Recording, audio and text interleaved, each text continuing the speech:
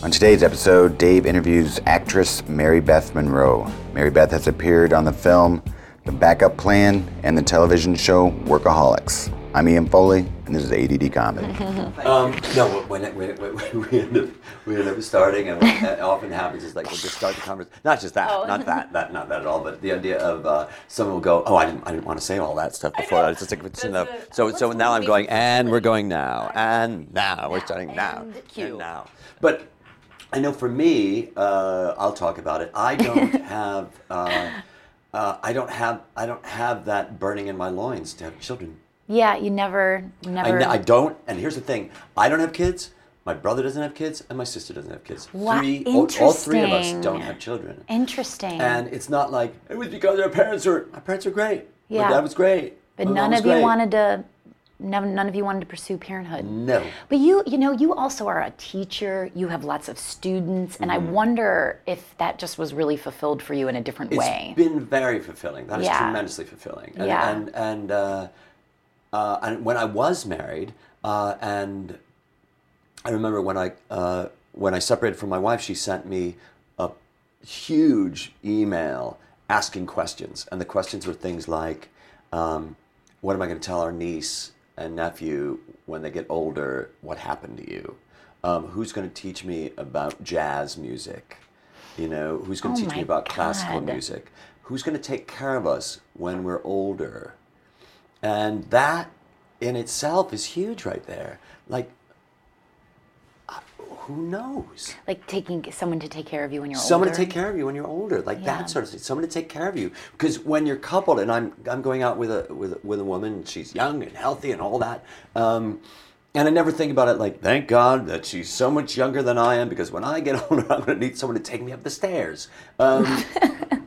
That would be a really dismal way of looking at love. It would be. But looking at that, I think a lot of people never do look say like that to her. No, don't well, she'll ever listen to this. She'll bring listen that to it. up. She'll go, yeah, she knows. But it's really great to have the support.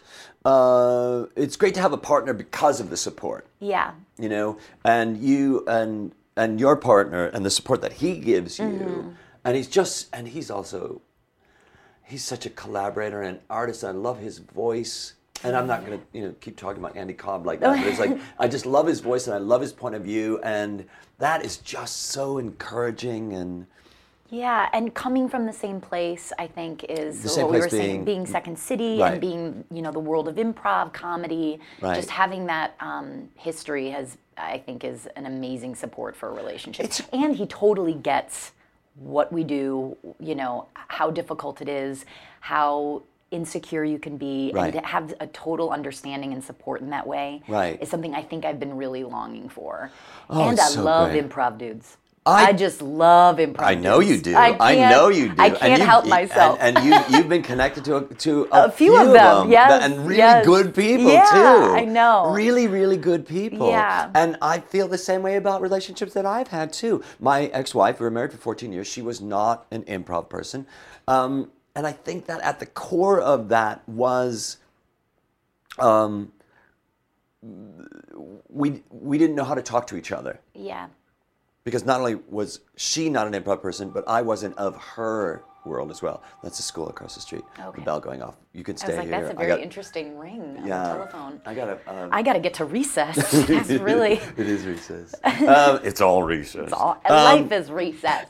The idea of being able to communicate with somebody, being able to listen to somebody, and what I like about Andy, and it's what I like about you and the work that you do and the joy that you bring to the work that you do, is it's like you look at something and you don't look at it and go, how this is going to work. I think that you look at it and go, this is going to work. Yeah.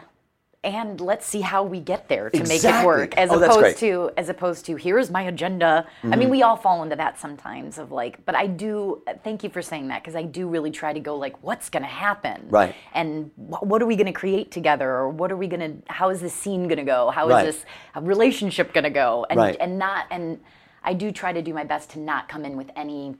We all have history and backstory and stories that we like to tell ourselves about a situation or the work or people or relationships, and we love and all of our baggage. But I do try to curb it when I come into any situation. It's really interesting that you say the way that you Try just put to. that, because, well, it is a practice. It's a practice, It's a yeah. practice. And the idea of coming in and saying, and realizing that the story that you're telling yourself is just that. It's just just your a story. story. It's not your blood type. It's not, your DNA. Your marrow. No, it's not. It's just your story. Yeah. And somebody said it the other day where they said, And it's probably not true. it probably is not true. It's probably a big fat fable, you know? And exactly. And somebody mentioned it the other day. They said they called it the myth. It's your myth. What is Yes. your myth? And to be able to, as an improviser, to change that myth and to work on something else. And the people that we've worked with, just the show that you and I did in Detroit together with the Second City Detroit, and all those people who at that moment we crystallized in a way that everybody was, oh my God, everybody was just open to whatever the fuck it was going to be, and we laughed our asses off. So it was Keegan-Michael Key, Antoine McKay, Mark Warzeka, you, who am I missing? Sherry Van Heuvel. Van Heuvel. Was that it? Yeah, Kif wasn't Kif Van Kif Heuvel? was my assistant director. Yes. Was that it? And then Mark Evan Jackson? No, he was No, already no, gone. Mark was Yes. gone. Mark was gone. But I that think, group yeah, right yeah, there, I hope we didn't forget anybody. That group right there, we laughed every day. We said yes Kirk to Hanley. everything. Kirk Oh my Hanley, God! I know! I can't Sorry, believe Kirk he Hanley. would kill me if I forgot him. Oh my God, Kirk, we're so Oh, sorry. so We're sorry, so sorry. Kirk. I So love sorry, you. Kirk Hanley. Kirk Hanley. Kirk Hanley. But all those people were just so open to everything. And when we surround ourselves with that universe, and the interesting thing about that universe was it's not a universe that was put together because we all went, hey, we like each other. That universe was put together because somebody said, I like you with you and you with you and you with you. And that cast was put together and everybody loved each other. You absolutely loved each other. And the energy that you, Dave Rosowski, brought to us and brought to that room was outstanding. I was just reminiscing with Keegan-Michael Key the other day about certain select fantastic stories that you totally centralized around you regarding do you remember when they were bringing in people to watch our rehearsals? I don't remember that. Well, they were, God bless, they were bringing some people in to watch our rehearsals. Who's they? Like the producers? Like the producers, and I think it would just be people from Hockeytown, the restaurant that was attached to the Second City at the time. Right. And they would bring in people and this is our theater, and we would be in rehearsals. And I just remember it was getting very frustrating, and we were all very frustrated. But and not I think because we of not because of anything us. that we were no, doing. no, we Right. were just like glue peas in a pod. But I Right. just think our rehearsal process was being interrupted unnecessarily. Right. And we were having so much fun. But I remember just one time they come in and they had left, and you were like, I'm sorry. This is getting ridiculous, and we need to talk to some of these people because they can't be coming in here. I hope that woman gets a motherfucking pain in her motherfucking arm that no motherfucking doctor can get rid of. Because I think it was one particular woman that kept bringing these people in, and you're like, what is the problem? I love the idea of it's like, I don't know, doctor. There's something with my arms. Like, I'm sorry, I'm Betty. sorry, we have no idea what this pain is caused It's from. And then there was another story, just really quick, if I can reminisce. Yeah. Is you went to the DIA, which is a beautiful museum in Detroit, Yes, and, yes, and you were yes. very impressed. It's the You Art were walking Institute. the Art Institute, Right, yes. the Institute of Art. And you were walking around, and this woman was there with her son, and you had told us this story in hindsight. But the woman was there with her son, and she was looking at a statue of a naked statue of a man. I don't think it was like a imitation of David or something, but very similar. The junk was out. It was a Right. classic piece, and the boy was staring at this piece of art, and the mother was like, "What are you doing?" Starts yelling at this little boy. "What are you doing? Stop looking at that. What are you, a little pervert?" Da, da, da. And you came in and you go, "I mean, this is damage, psychological, traumatic damage that this mother is doing to this son." So appalled. And it was just so, I just remember you getting upset or angry in that process was such a lovely release for all of us us because we're That all was a on major- edge, right. wanting to write a show, and you're just like, That was a major part of it. Like for me, just looking at all that, what I really realized during that show was if you throw the tension and the pressure that everybody is going through at one time, we've got to get it off of us and we have to put it on somebody else. Yes. Put it on Hockey Who are we Town. angry Put it at? on Little Caesars Pizza. Yes. Put it on the Illiches. Put it on all those things. Put it on Detroit. Put it on the auto industry. Yes. But keep it the fuck off of us. Yes, absolutely. I also, But then we would dabble in completely ridiculous things like Lame Circus. Oh, Lame Circus was just the greatest It thing. didn't And make the show. It did not make the show, and the great thing about that was we entertained ourselves in the back in the back room, like laughing hysterically over my gosh. the Sober Irishman. So it was a sideshow, the Sober Irishman, and the lights would just come on, and Kirk Hanley or somebody going, "No thanks, not for me. I'm totally fine, sober. I'm fine. I'm on the wagon." Fine. Or the Tattooless Woman. Yes. And it like would come on. It's like Not a no, one. Not one. I don't have anything. Right. And the man with the sense of smell. It's like, you don't want to drink that. You don't want to drink that. That's sour. Right. The man with the head of an adult Of a grown-up boy. The man with the head of an adult boy. It's like, what? That's crazy. Block your head. And we were laughing our asses off, and we showed it to the audience, and they hated it. Nothing Nothing at all. Do you remember my wedding anniversary? Your wedding anniversary, yes, and you had a singing telegram. Oh my God, that story! was I still great. tell that story because that story has a lot to do with that idea was really of sweet. feeling magic. So the idea was, it was my wedding anniversary. We decided to go out to drink, and I was Yes, like, I need to be with somebody.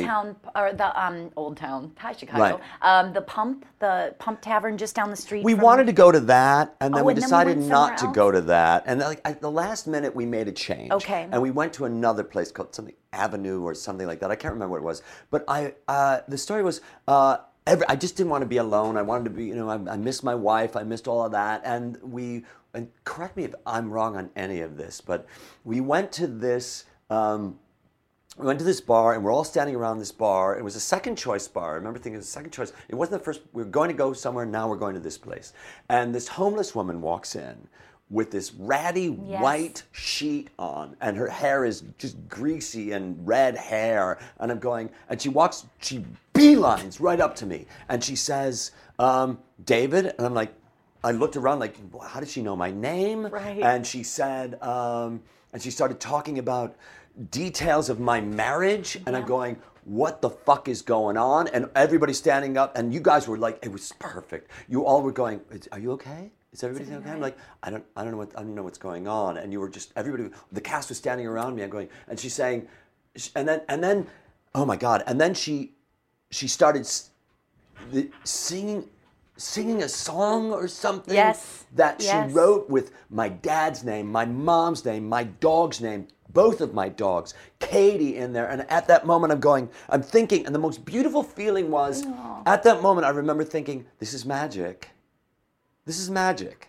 And love. And love. And then she took that sheet off, and she was wearing a Superman outfit. And it was a singing wings telegram. or something, right? Yeah, Or no, it was like a fairy. It was just, she was a something. fairy Superman, red-haired homeless lady but it was none of that.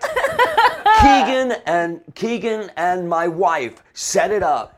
And I swear to God, Mary Beth, at that moment, I felt like if I just grew wings right now and flew away, I wouldn't be surprised. Right. Because that was at the point that I go. Beautiful. It was really beautiful. It was a really sweet moment. Oh my God. And she Thoughtful was and- great. And you Yeah. guys were so into it too. Yeah. And for all of us, like, none of that can be taken away from us. Yeah, You know? exactly. And the idea that we bring that into everything that we do. Yeah, absolutely. I think so fondly back at the Detroit part of my career because I think it was the most innocent and precious in the sense of we were just doing it because we loved it. I don't think I think of course we had maybe those flickering thoughts of like, well, we are part of the second city, which causes these amazing careers and these amazing people come out of it. But we were so removed from that, Right. delightfully so Right. removed from that we could really foster our own community. And Right. it was just about what are we doing and how do we do it and let's make it great, and hours didn't matter. We would spend, if the union had really tracked us, we would be we would be in trouble, but they would be like, what are you doing? Right, why are you doing this? You shouldn't be spending 20... Go home. You shouldn't be sleeping in the green room. I know, right? You know, like you should go home because this is not allowed by our union. But we'd be like, what are you talking about, though? I have to transcribe 20 scenes. Right. 18 of which will not make the show. Right. But I'm just going to do it anyway. There might be a nugget in there. Oh, but there always is a nugget in all of that stuff. Yeah. And so now you have this great career, you have the great show. Is it fun? Oh my It looks like gosh, it's fucking fun. And I know ridiculous. Adam was a student. I think Adam was a student of mine at Second City here Yes. in Hollywood. Wasn't Anders as well, or no? Yeah, I don't remember working with Anders. I don't remember, but I do remember those two guys and going, look at those guys. I mean, they reminded me of Andy Dick and Dino Stamatopoulos. Like, do you know those guys at all? I don't know. I know Andy Dick, but I don't know. Andy and Dino had a two-person thing that they would do for a really long time. But Andy and Dino were just fucking whack, fucking whack, dark, whack. Yeah. Well, not just that, but you look at it and you go, like Andy Kaufman sort of stuff. And I remember them being at Improv Olympic in Chicago, and I was looking at Andy and Dino, and there was a show, and they were doing some kind of show. I don't know what I was watching it, but I remember thinking, what the fuck? Yeah. What are you doing? There's nothing here. Yeah. What are you doing? Have we heard of scene work? Right, What is exactly, happening? exactly. There's zero What the structure. fuck are you doing here? Right. And it's like, you're doing the fucking That's just dog a and- jar of mayonnaise you're emptying. Like, Exactly. what is happening? Right, exactly. And where's the Where's punch? satire? And then the lights would come down, and the audience would go, what? Condiments. Right. Like, Exactly. Not even. It's like the lights would come down and go, barber shaving. Like, what are you talking about? But Anders and like those would you get guys, mad? Anderson, Would you watch I and got get really yeah. fucking mad. I remember I got so fucking mad. I got so mad would've- because it's like, how dare you waste my time? But it was also at Chicago at that time. Anything goes. Yes, Like anything yes. would fucking go. and it sounds like they were trying to break from structure. And what I which loved was about so it was fun. right, and you know Andy has his own demons, and I think that he'll be the first person to say that too. But it's that idea of looking at that and saying, okay, so I don't know. I might have told the story about this woman. Did I tell the story about a woman in an art gallery who was looking at this painting? It was just a white painting. Have I told that story at all? So it's that LACMA, and it's basically one of these white paintings with like a blotch on it. Yes. And that's it. And this woman, so you know, you go through I know I told this story. All right, I'll Tell it again. I haven't heard it. I'll tell it again. So I'm walking behind her because you know you go to this gallery and you're walking behind somebody, and when you're in an art gallery, it's at LACMA, and this woman looks at this painting and goes, "What is that? Oh, that's just horrible." And she goes through the gallery and she's talking to her friend and saying, how could that be art at all? What is there? There's nothing going could on do there. that, Right, right. that sort of Yes. thing. And we're walking down the stairs and she's still angry about it. And she's going, you know what? That totally meant nothing to me.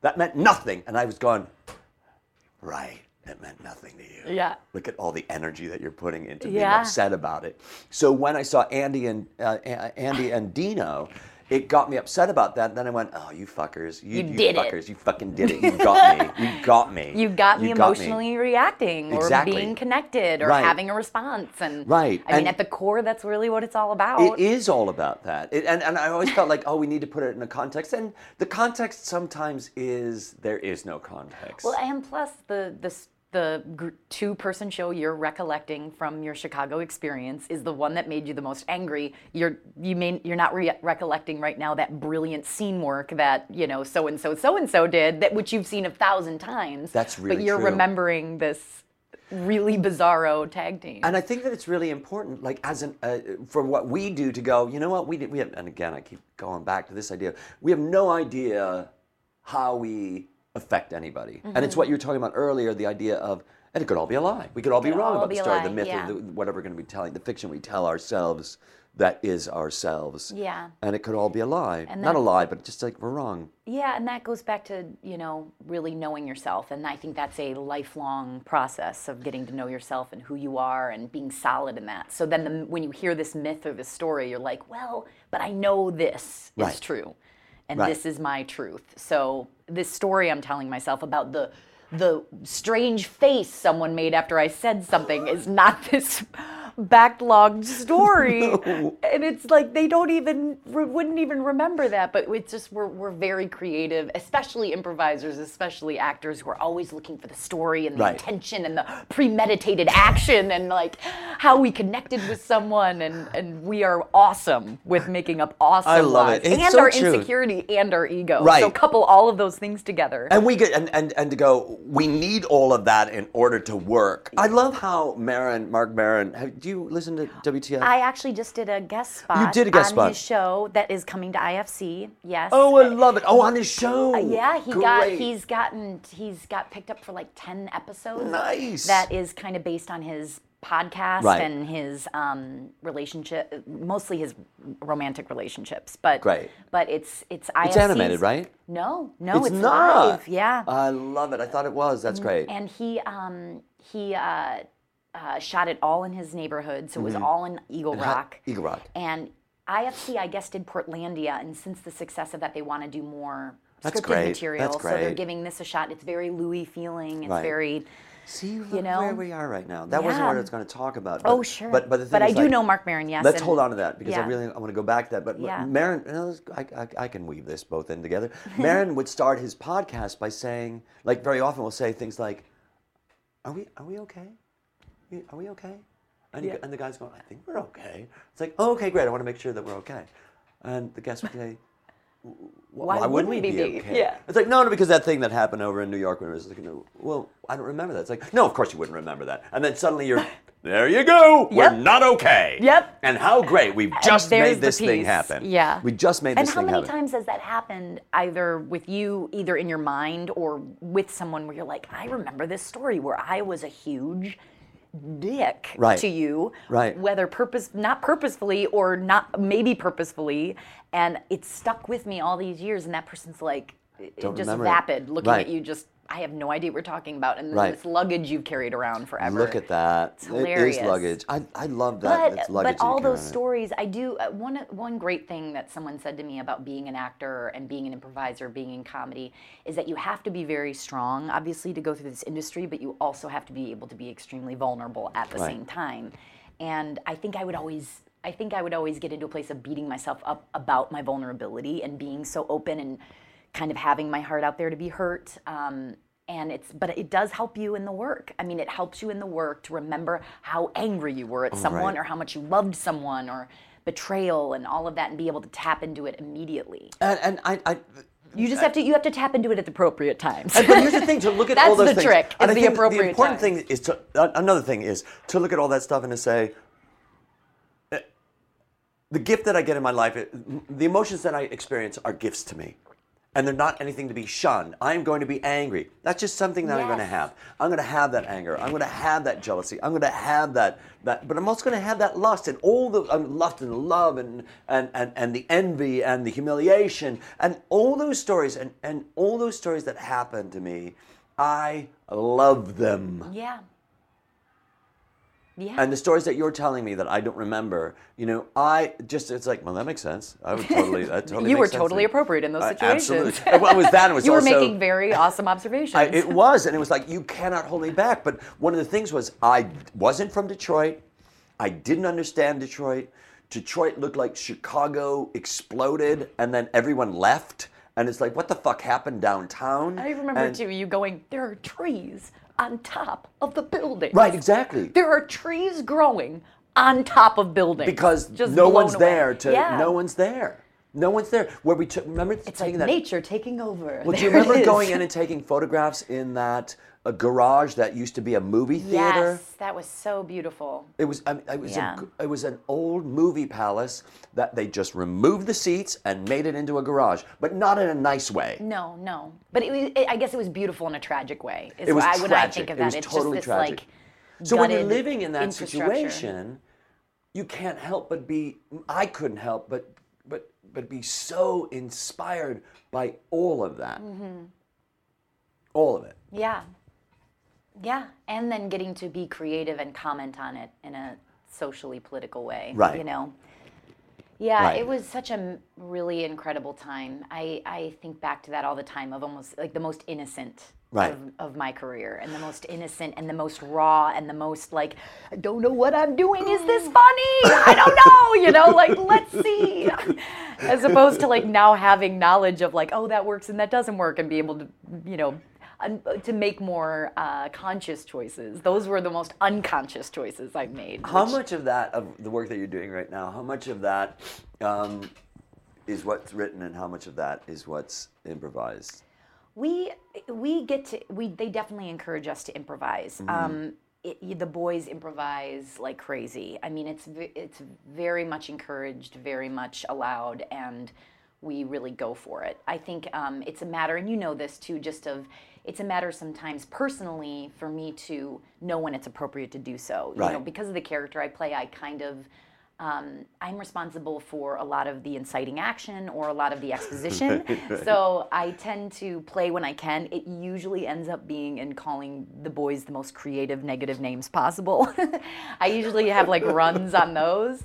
That are improvised runs on those? Yeah, like just, Oh, that's so, and there's just a joy between those two guys. Oh, and there's just all four of them. Yes, I mean, our yes, yes, yes, yes. director and the three boys, they just are, I really admire what they did. They created, they get to show everybody this amazing friendship that's for real. Right. And they've put that down on paper. And then on top of that, they've created their own vernacular. And they've tapped into, I think, this demographic, this 18 to 24-year-old kind of what are we doing with our lives, where do we go mentality that is just so relatable, even beyond the 18 to 24-year-old demographic. I mean, we have fans. When this show came out, I was like, I'm gonna get approached by lots of young men that are going to look at me and say, "Hey, tight butthole." Right.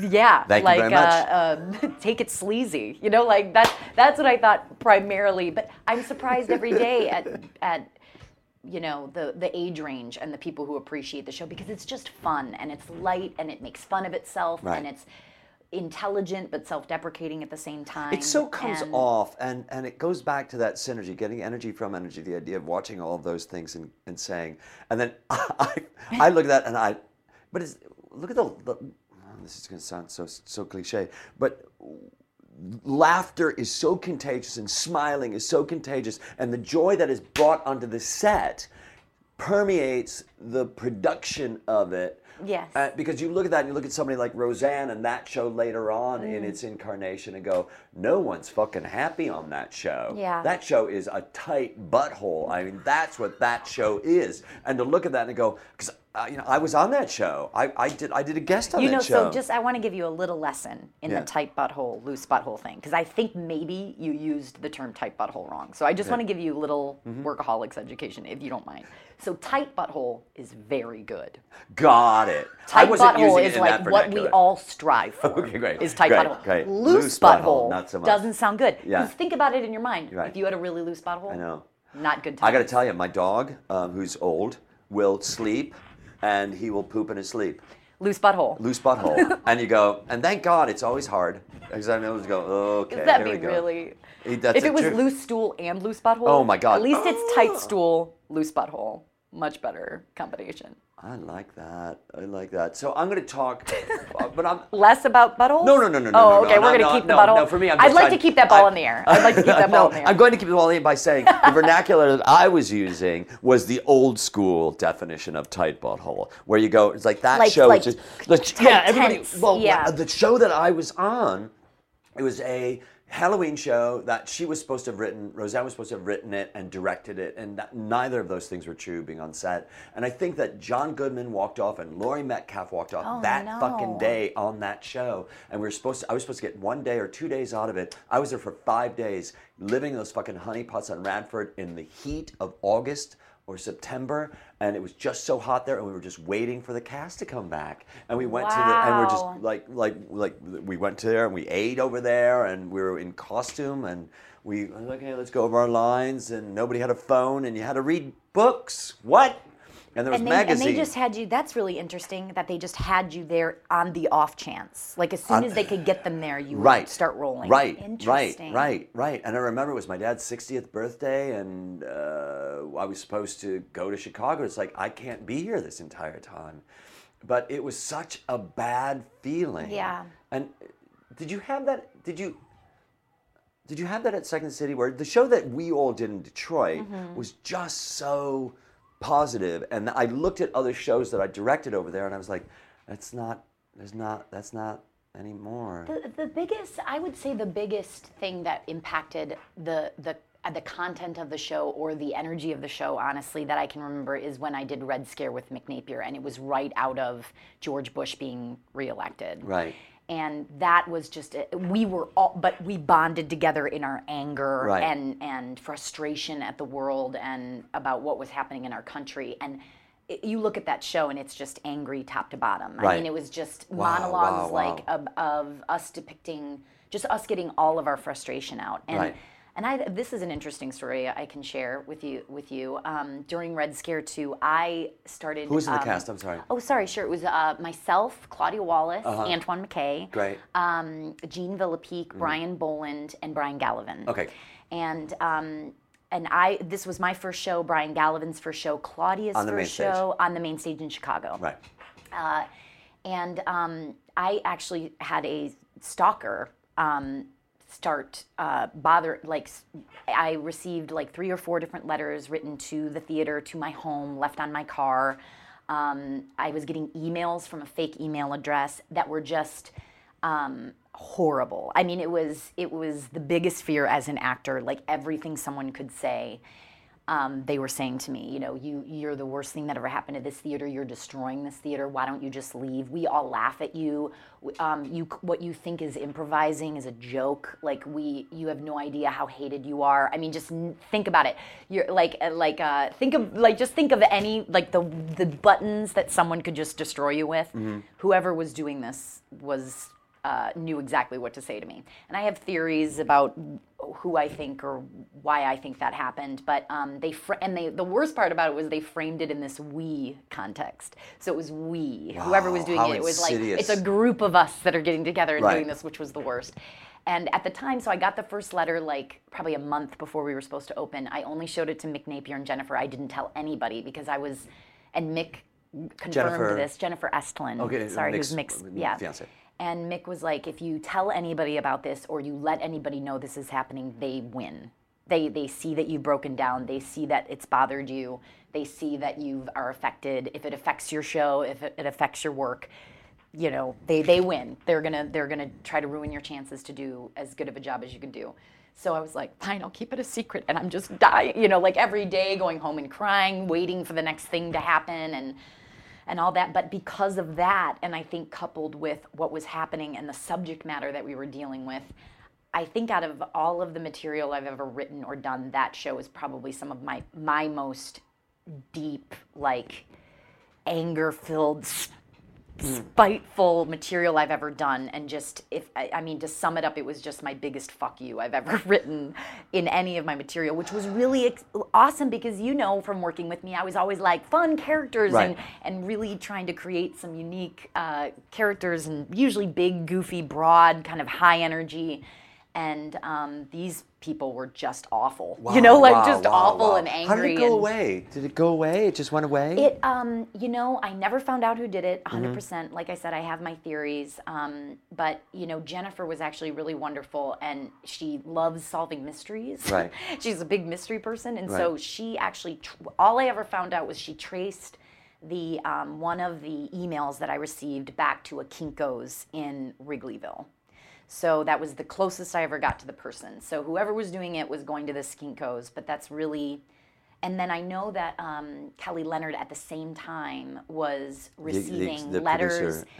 The producer at Second City, yes, was receiving letters and also receiving emails of a very vicious nature. Mm-hmm. So we kind of have come to that maybe it was the same person, but we're just not, I'm not really sure. I'll never really know. But it is one of the, and this is the kicker of the whole thing. So then Red Scare opened, and then I was invited out to New York to audition for Saturday Night Live. Mm-hmm. And every 5 minutes, my entire day of my audition, someone would call me and hang up, call me and hang up, call me and hang up, call me and hang up. God. Every 5 minutes. Wow. And it was like to the point I finally turned off my phone, just endless. And Look at what you remember of that audition. What a fucker. I know. What I a know. fucker. I didn't, I will say, I think my audition, I really owned that. Like, I did not let it affect me. I did not get the job, so that should tell you about the audition. No, I'm just kidding. You don't know. But Maybe they'll call you. Yeah, maybe. You never know. I think that ship sailed, but you never know. But it wasn't the best. It wasn't my best work. Right. But I really own that myself. Like, I really think I was able to go, that person, if that is what that person needs to be doing right now, like, I feel bad for them. Right. I genuinely feel bad for them if that's how they want to spend their day. Right. Just trying to throw me and torture me. Like, how sad. And it really, I mean, at the end of the day, it has nothing to do with you. No. It has nothing to do with you. No. And that's the hardest thing, where you're going, it's affecting me, but it has nothing to do with me. It is not who it is that I am. It's something that is happening to me, but it's not who I am. Does that make sense? Exactly. And I think that the way to look at all those things, like so many things that happen to us, we go, oh my God, that's happening to me. No, it's not. You're choosing to make that happen to you. Yes. And I know that there's certain things like medical emergencies where you go, well, that is happening to you. Well, yeah, Yes. it is. It's inside of Yes. your skin, and that is happening to you, and you can't control that. But look at what happened when George Bush was reelected, how it inspired so many people. Yeah. On so many different levels. And there's a ripple to that. It's sort of like the baby boom, where it's like the war is over and then everybody fucks and has babies, and then that echoes forever. Yeah. Yeah. And the Red Scare, there are probably scenes in the Red Scare that somebody will look at and say, that inspired me to do that. Yeah. And to not know, this keeps coming back, like, we have no idea how we inspire people. We just don't know. I have to say, this is an interesting story too. So Red Scare, Anders, who Yeah. was living in Evanston at the time, came to see Red Scare. And when I walked in for my audition at Workaholics, he, I guess, saw my tape and said, oh my gosh, I've seen her in Second City. And that was a big reason why I got the job, because he remembered me from that show, that experience. So then it's like, then if you get real, I think meta about it, or get real like Universal, yes. I guess that meta's the right word. But Spiritual spiritual about it. You're like, right. well, if I hadn't been being pursued by a rather scary person and affected by them, if Bush hadn't been reelected, like all these factors that kind of made that show what it was, I don't know if I would have been as noticeable. I don't know if my work would have been would have shined the way it did. Let's just say this. How come, let's play this. How do you know me? And when I say how do you know me, I don't mean that we met in Detroit. What had to happen to precipitate you and I getting together? And I getting together as, Yes. in a professional way, and looking at that, like, what had to happen? Do you understand my Yeah. question? Like, when, and it went all the way back to what? Birth. But certainly there was a also choice where you did this that set us on a trajectory to Yeah. meet each other. Yeah. And you everyone too, has though. that. You I too, know, yeah. right? Yeah. Right? Yeah. Everyone has that, where I look at it and I go, if that hadn't happened, we wouldn't be sitting here, or maybe we would be. Right. I think about, when I was married, I met my wife because when I was 14, I went to a Hebrew school on Lake Michigan. And I met my friend Bo, who introduced me to his friend Al, whose girlfriend was Rhonda, who I went to college with. Rhonda opens up a cafe in Chicago, Kopi, and Katie works there. Wow. Okay, so I met Katie when I was in my 30s, because when I was 14 or 13, Wow. I went to that Hebrew school. Do you understand what I mean? That's a really awesome exercise. And so that I would like to do with my life more. I can't say that I have. But that's people really don't look at that, impressive. where you Yeah. go, what was it? Not that it matters, because you can't And there's change a lot of it. other things as well. But, Certainly. But the reason that you and I are sitting here is Yeah. because something happened. And one of the reasons that you and I are sitting here is because I got a divorce. yeah. And to look at all those things. So if you want to look at something and say, it's horrible, you got to pull yourself away from that and say, Okay, at that moment that was painful. Yeah. And that's okay. But what became of that? Bush was reelected. Now that was horrible. But what became of that? And look at where we are now. Clearly. Yeah. And look at, so you go, right. So if you say, I mean, even Gore was not elected, look at where we are now. Because if Gore was elected, would we be where we are right now? Exactly. And we are so further away. There's so many things that are being surrendered in our universe right now. I'm going to become that guy. There's so many things that are being surrendered in our universe right now. The idea of the angry white man, the angry white man, the way that we're looking at the environment, the way that we're looking at women's rights, the way that we're looking at women's bodies, the way that women look at women, and all of that. The women look at their own bodies and their empowerment and all that sort of stuff. That's huge shit. And you are a model for so many people. You know that, right? Thank Don't you. you think? It's hard for me to say that, but No, thank you. but the thing is that I don't mean for you to get such a big head. Sure. But you have inspired so many people by following this path and not questioning it. You never question it. As far as No. I knew, you never questioned Never. it. You never felt that you didn't belong there or doubted yourself. And when you work with somebody like that, it's such a different fucking ball game because you just go, I'm going to do this. That's what I'm going to do. I'm gonna You try don't this do, choice. I'm going to do this. I hope she likes it. You go, I'm going to do this. And the next thing is you try that. Yeah. And no fear of failure. I mean, I think, I like to joke that the 20s, like anybody's 20s, you have this absolute, you have no fear of failure. Like, I feel like I would have done anything and not even given a thought to how I looked or how I was perceived. And it gets a little harder when you get older. I think Right. I've noticed in my 30s, it's a little bit more like, oh, this could really impact a lot of things. Like if I just do whatever I want in this situation, I might not work again. So let's just not do my first choice. Right, And I'm going to right. edit myself now. Right. But in your 20s, it's like Catherine O'Hara actually had a great quote on one of the 50th interviews where she said, Second City's 50th the anniversary. Second City 50th. Yes, Yeah. thank you for clarifying for the listeners. But she had this great thing where it was like they just gave us, Second City gave us a playground for us 20-somethings to just live in our ego, to just let us live in our ego, and whoever gets that opportunity. Right. And and then to create shows out of this fearless ego that we had and let us run wild. Right, And right. then you get older and realize like that won't work forever. Right, But right. it created amazing things in the time that it was And the supposed producers to. that we've had, like Joe Janes, right? Yes. He was the producer at that Yes, time, wasn't he? yes. Joe Janes to go, this is, there are certain guidelines that we're going to have, but I'm going to fucking fight for you. Yes. I am going to fight Yes. for you.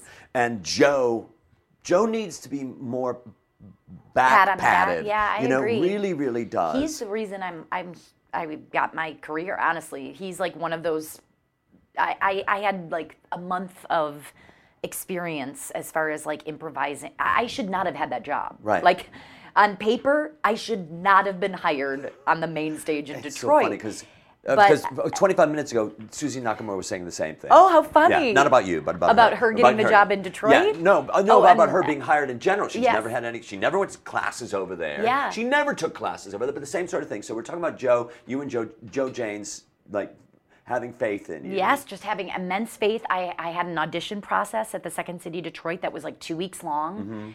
And I improvised with the cast like 5 times, and he hired me based on those improvisations. Right.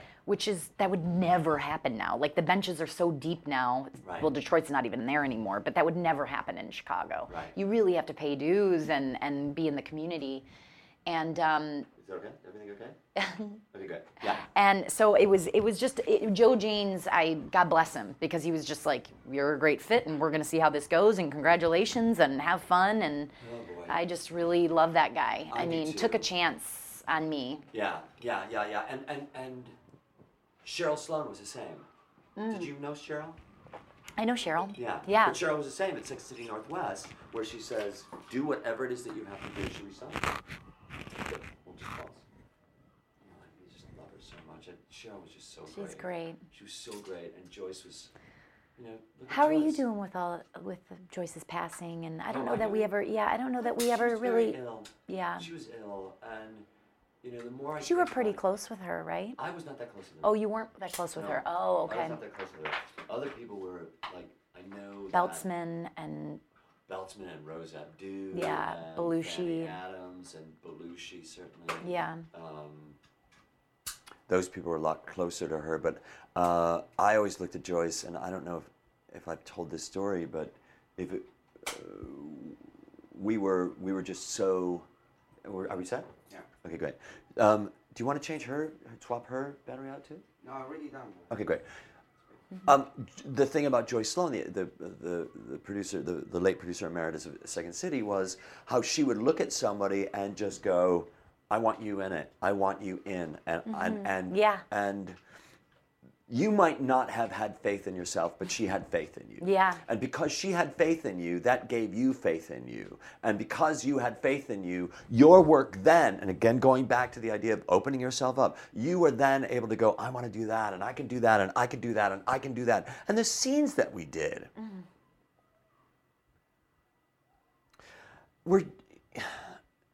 we just said yes to everything, except shitty scenes. And those things we didn't Well, say yes to. sometimes we would even say yes to those shitty scenes. I Like, know. okay, we need something for the set, so let's do it. Right. We're at a McDonald's. I'm ordering. Let's go. Right. You know, like no other idea outside of that. Like this is called McDonald's, Right. and I'm what are ordering we going to food. call it? Call it McDonald's. We're going to see if it can go. Okay, and go. And go. I always go back to the idea of the things that you think are fucked up things in your life always bring something better out of it. And I look at my marriage and people go, "Oh yeah, but you got divorced." And it's like, you know what? My divorce just opened me up to so much. And I talk about it a lot because it's such a seminal thing in my life. Yeah. And I don't look at any moment that I had. I don't. She might with regret. Yeah, no, I definitely, you know, going through what I had gone through in my marriage dissolving, there were definitely, I really think that the time in which, you know, my ex-husband and I were together and all the transitions we had made in that time from Chicago to LA and careers blooming and really solidifying exactly what we wanted to do with our lives and how hard we wanted to go at those things. Right. Both ends, you know, Right. not just mine, but his pursuit of his career. I think it was a matter of mutual respect, mutual love, but just ultimately not connecting in a way where one could support the other the way the other one needed. Right. And I think we both made immense mistakes out of that whole situation, but I don't, as far as regret, I can't, you know, he even said, we said to each other that we had the journey we were supposed to have. Right. We had the Right. journey we were supposed to have with each other. Of course, we had hopes and dreams that journey would have been longer, could have been, but I do really believe that I know I benefited him in many ways, and I know he benefited me in Right. many ways. And not that that's what a marriage is about, but ultimately, we gave the gifts to each other that we needed to give. Right. And now we're able to move on and make choices that are where we're at now. Right. And I don't think we could have done that together. There was a time where I hoped that even when things were falling apart, that maybe, you know, we can figure this out and maybe we can make it work. But he was very steadfast in his, you know, his decision that we had, the journey had been done. So, and I thank him for that, because I think if he would have bent a little bit and said, sure, let's try to see if we can figure this out, I wouldn't be at the place that I'm at now, which is so much more self-assured and confident and happy and moving forward in a way that's healthy. And Look at the gift that he gave you. yeah, in that. it was a huge gift. What an amazing gift that he gave you. Very big, huge gift. Right. And also for you to pull back and go, look at the huge gift that he gave. Yeah. And he gave you a huge gift, but it's also, you recognizing, because Yes. the moment that you recognize that he gave you that huge gift, you bring peace to yourself. Yes. And you bring groundedness to yourself, and you bring openness to yourself. And in that way, you're not, and it's what you said earlier about carrying baggage around. Yes, You're not exactly. carrying that around. Because so many And people. forgiving yourself. Oh, my and God. forgiving others, but forgiving yourself. I mean, I really think that's the hardest thing I've had to be able to do is forgive myself for big life choices that went awry, and also the tiniest things. Right. You know, how I got to your place today. Like I Right. should have took fountain, whatever. But like the littlest things, Right. it's like to be able to go. Well, the way that I treat certain Clean people, slate. like, why did I say that to the person Yes. bagging my groceries? Who the fuck Yeah, who cares? about that? I mean, that's part And of their they're day. bagging groceries. Dave. Right. But I can't even look at that because they're probably the best grocery bagger Yeah. around. But here's the thing about grocery baggers. Most are fucked up. Most of the people, it's like, why? Bananas on the bottom? What are you doing? Now, here's the thing. When I put my groceries, when I take it out of the cart, everybody's got to fucking know this. When I take it out of the cart, I am putting it on the conveyor belt the way that I want you to put it in the bag. Oh, real smart. I am not that organized. Well, and neither are the people that are getting it because they're going, here. Why did they put it in this order? You know why? Because the cans go on the bottom. But you're not but you're not just like an actual can is on my bottom. Right. I got a bottom that's A tight ass. it's a tight can, butthole. Right. Tight Tight butthole butthole. can. Yeah. But that's really smart. Now, do you ever stop to go?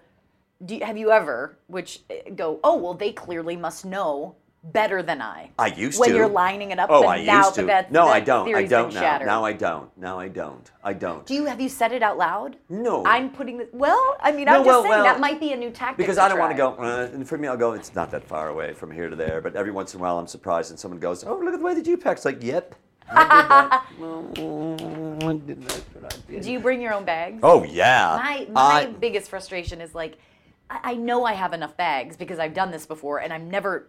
You buy the same stuff, you kind of Right. know Oh, how I much know. groceries you're going to get. Oh, yeah. But it's like, don't waste my bag space.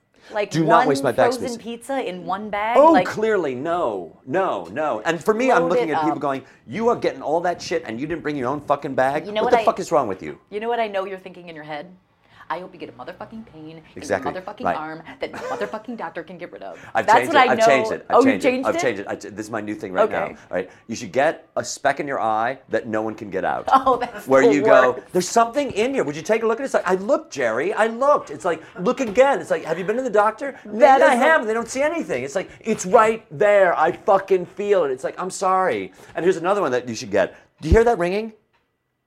That's another one. You should get a sound in your ear that no one else hears. And you go, it's there. It's like, there's no sound. I'm sorry, Jerry, there's no life sound. of hell. That's That's a it. lifetime. That's it. That's a hellish That's it. lifetime. Yeah. You know what I just was Not a watching bad thing. It's last not like night? burning hell, but go ahead. Yeah. But no, not burning hell. No, just not burning annoying, hell. It's tedious just an annoying hell. thing. It's like, Jesus Christ. Oh, here's another one. There's something sticky on your arm that you can't get off. Oh, that's You know what I the mean? worst. Sticky. For me, hell is sticky. Sticky or hell is like or sticky. just a Or you- smidge of pain. Just Well, a smidge of pain. There's different hells for different people. Yeah, yeah. For me, it'd be like, oh, Jesus Christ. You know, I just got these. They're so sticky. Yeah. They're like, oh, I got to wash my hands. It doesn't come up. Anyway, you're going to say something. I was going to say, this is kind of, I'm going to take this in a dark turn, but I didn't know that when I watched this documentary on the whole Waco thing the other night, I did not know that for hours they played like a phone busy signal. Oh, yeah.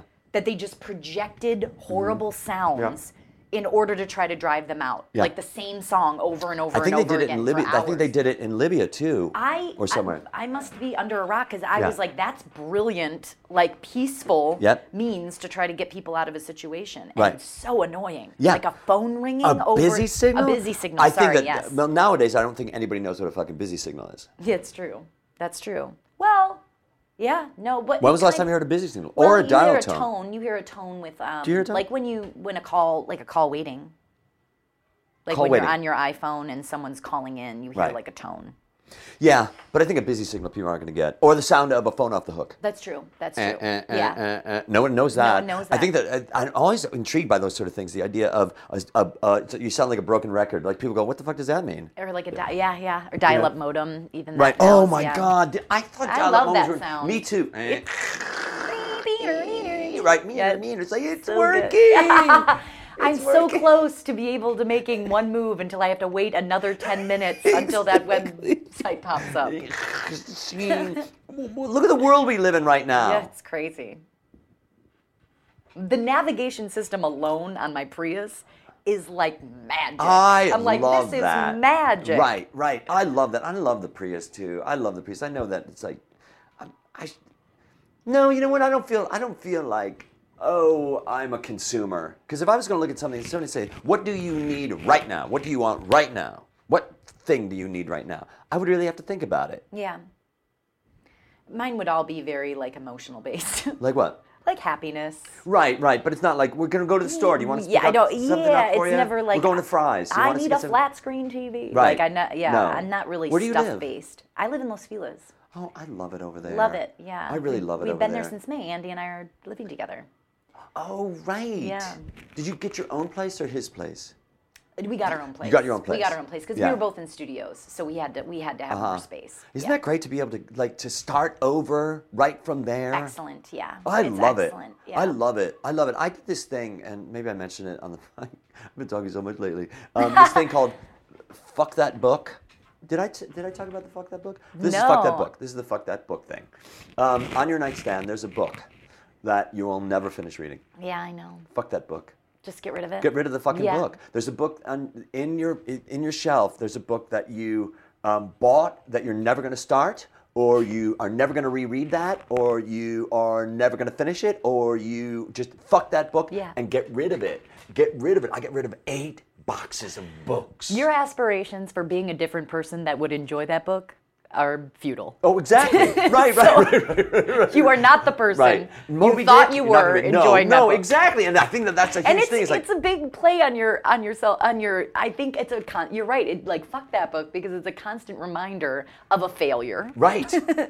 And the fact that you weren't the person you thought you were Right. that might enjoy that book. Exactly. Where So you it's go, you know what I'm gonna questioning do? everything about yourself just by looking at that book. It's so I think that's brilliant. freeing to go fuck that book and to get rid of those books right then and there. But Get rid of them. But you have to admit, you have books that you're like, this is the kind of book I wish I. But like, you know what? This is the kind of book I wish personified who I am. Oh, clearly, you can hold on to that. I didn't say fuck all books. Fuck that book. No, but the books you'd never read. But right. they just got. I do think there's books that just make me feel good that I have them in my Totally collection. understand. There's a book but that I I've have. never read them. There's a book that I bought at Marshall Fields called How to Read a Book.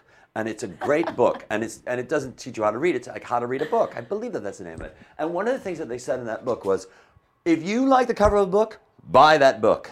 If you will never read that book, buy that book and hold on to that book. Buy a book because you thought you always wanted to read that book. And if you're not going to read that book, get rid of the book. Here's another thing. If you're not going to read the book, get rid of the book. Yeah. Write Yeah. in the book. Tear a page. Carl the page. Oh my God, I just love it so much. You love it. I fucking It's very love it so empowering. much. It really is. Can you share with me the last of the book that you got rid of? Oh fuck yeah! Oh my God, yeah.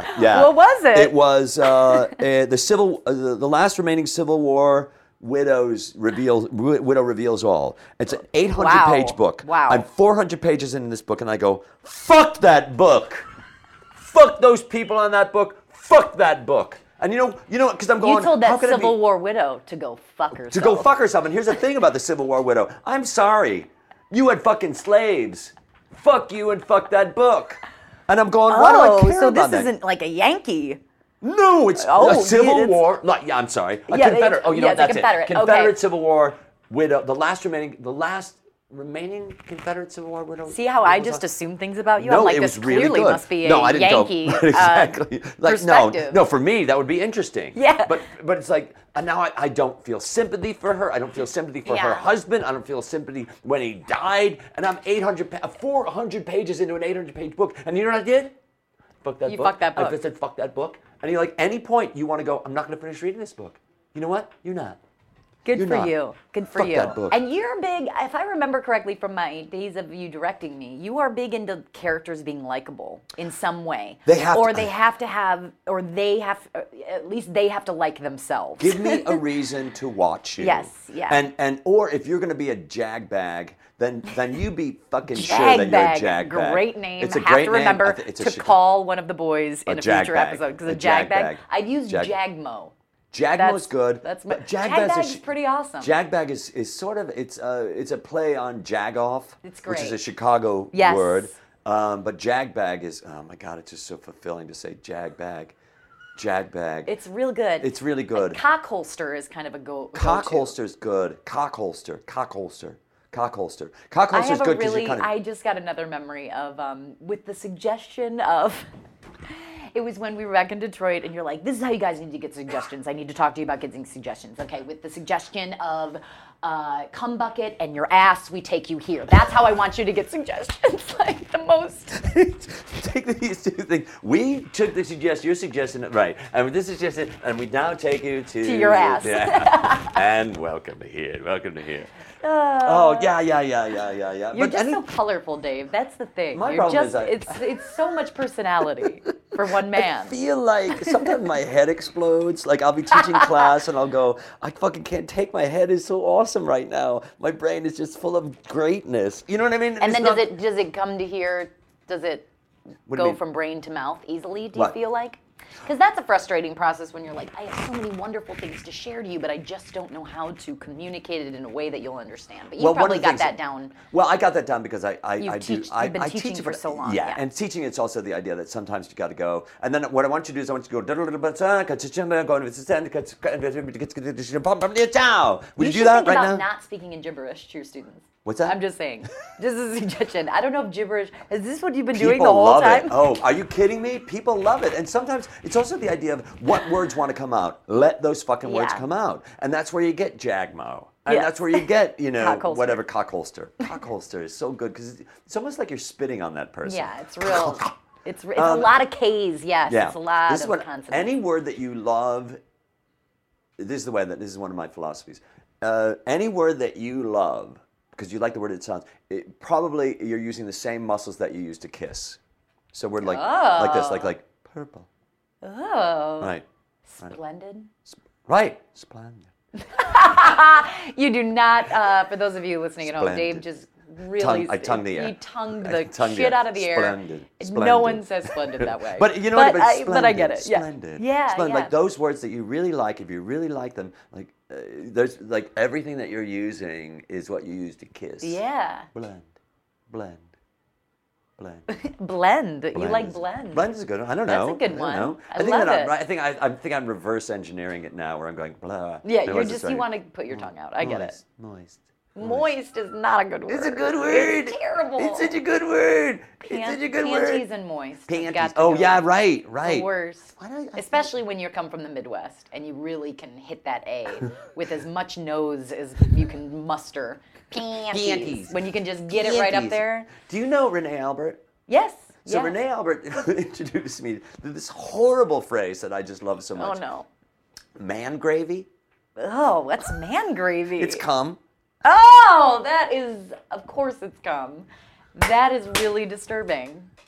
Because it's got this sickly sweet connotation. It's like man gravy. Who doesn't like gravy? And then you put it in context and it's just... Right, who doesn't like man gravy? Well, I don't know, a lot of people aren't going to like baby spit kind of got me. Yeah, baby spit. Yeah. And the cheese curdle that comes out of a baby, where you're going, and just goes. Yeah. Like that. Well, I think in the... yes, with that noise. But I think they also mean like what makes a baby, it's baby spit. Oh, yes, I see for what a you're man's, saying. Yeah. I see what you're saying. Okay, good. We'll fix that in post. Baby what? Baby spit, baby lug. Baby lug. Yeah. Baby lug. Okay, I get you. So I think I'm about, based just on our podcast, just our conversation here, I think I'm about 10 years old inside. How old would you guess? 12. 12. Okay, you got a couple years on me, you think? But here's the thing about my being 12, because I'm 12, and it's also the idea of I'm 12 because right now, like I'm always looking at women going, oh, she's pretty. Ooh. She's pretty. Like that sort of thing. Yeah, you have that you have that prepubescent flirt on. Rick Overton, when he was But you're in a relationship, sorry to interrupt. I am, but still, there's certain things. Yeah. I was at a wedding the other day, and at this wedding, Mark DiCarlo got married. Mark and Yanni got married, and at this wedding, I was dancing, and I fucking love dancing. I'm really good at dancing. I really like dancing. I'm You gonna get dance. into I it. am gonna fucking dance. And this woman who I don't know, I was like, everybody. I was with a bunch of people over there saying, "We're gonna go now." It's like, okay, I'm gonna go. And I was about to grab my stuff, and this woman came up to me. And she goes, "I want to dance with you." And she's an attractive woman, around maybe younger than I am, a little my age. And I went, I gotta go. I really gotta go. I'd love to dance with you. Let's do it again some other time. She goes, "Now." And she goes, "I watched you dance, and I want to dance with you." And it was a blues song. So it was like, and going, "Okay, let's go." And she immediately had her fucking legs up in my junk like that and slow dancing. And I'm going, like, slow dancing and holding on to her like that and really tight and going, "Well, this is it. I'm going." And I was saying, "Well, why? Who do you know here?" It's like, "My husband over there. He knows." And I'm like, "Oh, okay, great." And it's like, "Well, and what?" Your husband's here? Yeah, her husband's My here. girlfriend's He's here? over there. My girlfriend wasn't there, but it doesn't matter. It wasn't like I was going to do anything. But it's that like that, and I was like, so it was like we're really getting like that weird, like almost Like we should but she go didn't- somewhere. Right. It's one of those things, Yeah. and she was, and I said, "So what's your name? And how do you know these people?" She's like, "Yeah, and then my daughter is over there." I'm going, "Your daughter's over there. Your husband's over there, and we're doing like." Essentially, a You could be Southern pregnant lambada. right now, right, based on what exactly. we're doing. And going, Yes. and so for me, I looked and I go, okay, just me telling the story right now, I'm out of breath. You are you're red. I am. You're sweating. It's like, wow, it's a lot going on. Yeah. But I don't know how. Because I was 12, 13, as opposed to 10. Yes, Because yes. 10, I'm not going to get that. But Yeah. boys at 12 are just so. Oh, Andy and I have talked about that a little bit of like his like 13 to like 16-year-old experience where it was just like sex. Yeah. Like that's just It's also was horrible. the only thing that colored his existence. Yeah. And it's just a horrible. It's horrible. I Itch also you remember. can't scratch, and you don't know how to scratch it, and you're Right. kind of figuring out how to scratch it, but Right. then it's not quite what it should be, and you know nobody's that, but telling you don't know. Yeah. Right. Nobody's telling you that it's okay, whatever you're doing, whatever Yeah. you're going through right now, it is okay. Yes. Whatever you have to do, it is okay. We've all And of these when people have you- experienced it. Yes. Right. And when you have a kid, you're going to have to go through Yeah. all that. Yeah. Boy or girl. Yeah. Like all that messy, dirty things. The only thing that scares me about becoming a parent is if I somehow lost my sense of humor. If I think I can keep my sense of humor as strong as I think it is right now through that child's life, I think we'll be okay. But I think if I lost my sense of humor, things would be taken too personally. Right. Well, you I think if I can hang on to that, I'll be okay. You also have somebody with you. I just sounded like the worst parent to be. I'm just gonna laugh at my kid a lot. I mean, if I can just laugh at my kid all the time, we'll be fine. They'll be great. Like, what terrible. Like, I love it. I should give this a couple years. But you're not ready now, though. No, not right now. Yeah, But not right now. I mean, I am. Like, Right. I would love to, but I just kind of feel like want to still take a little bit of time and Right. focus on career stuff and work and. But you're also getting really, you're excited about where you are in your life Yes, right now. yes, I'm very And- happy, and there Right. is a big part of me that's like, I think that would make it. I'd be even more happy. Isn't But then that- it's like, but let me just enjoy this happiness. There's that right great now. phrase of that Reverend Michael Brown Beckwith says, and it's replace ambition with gratefulness. The idea of in that moment that you're in, appreciate the moment that you have, and that's exactly what you're talking about right now. That idea. Just calm. I just like the idea of, I feel like some things are paying off a little bit in my life, and I just kind of want to enjoy them because I feel like when I do have a child or I bring bring such a huge responsibility into my life, that will be my number one concern. I won't have the luxury of time and enjoying what has already passed. Oh my God. So I just want to, embrace this. But Yeah. Okay. Let's stop there. yay. Thank you for listening to the ADD Comedy Podcast. For Dave Rosowski, I'm Ian Foley. For more information on ADD Comedy, you can visit our website at www.theaddcomedytour.com. You can also follow us on Twitter at ADD Comedy Pod. If you're in the Los Angeles area and you're interested in taking a class with Dave, you can find that information at his website at www.davidrosowski.com. Sound services for the ADD Comedy Podcast was brought to you by Post Apocalyptic.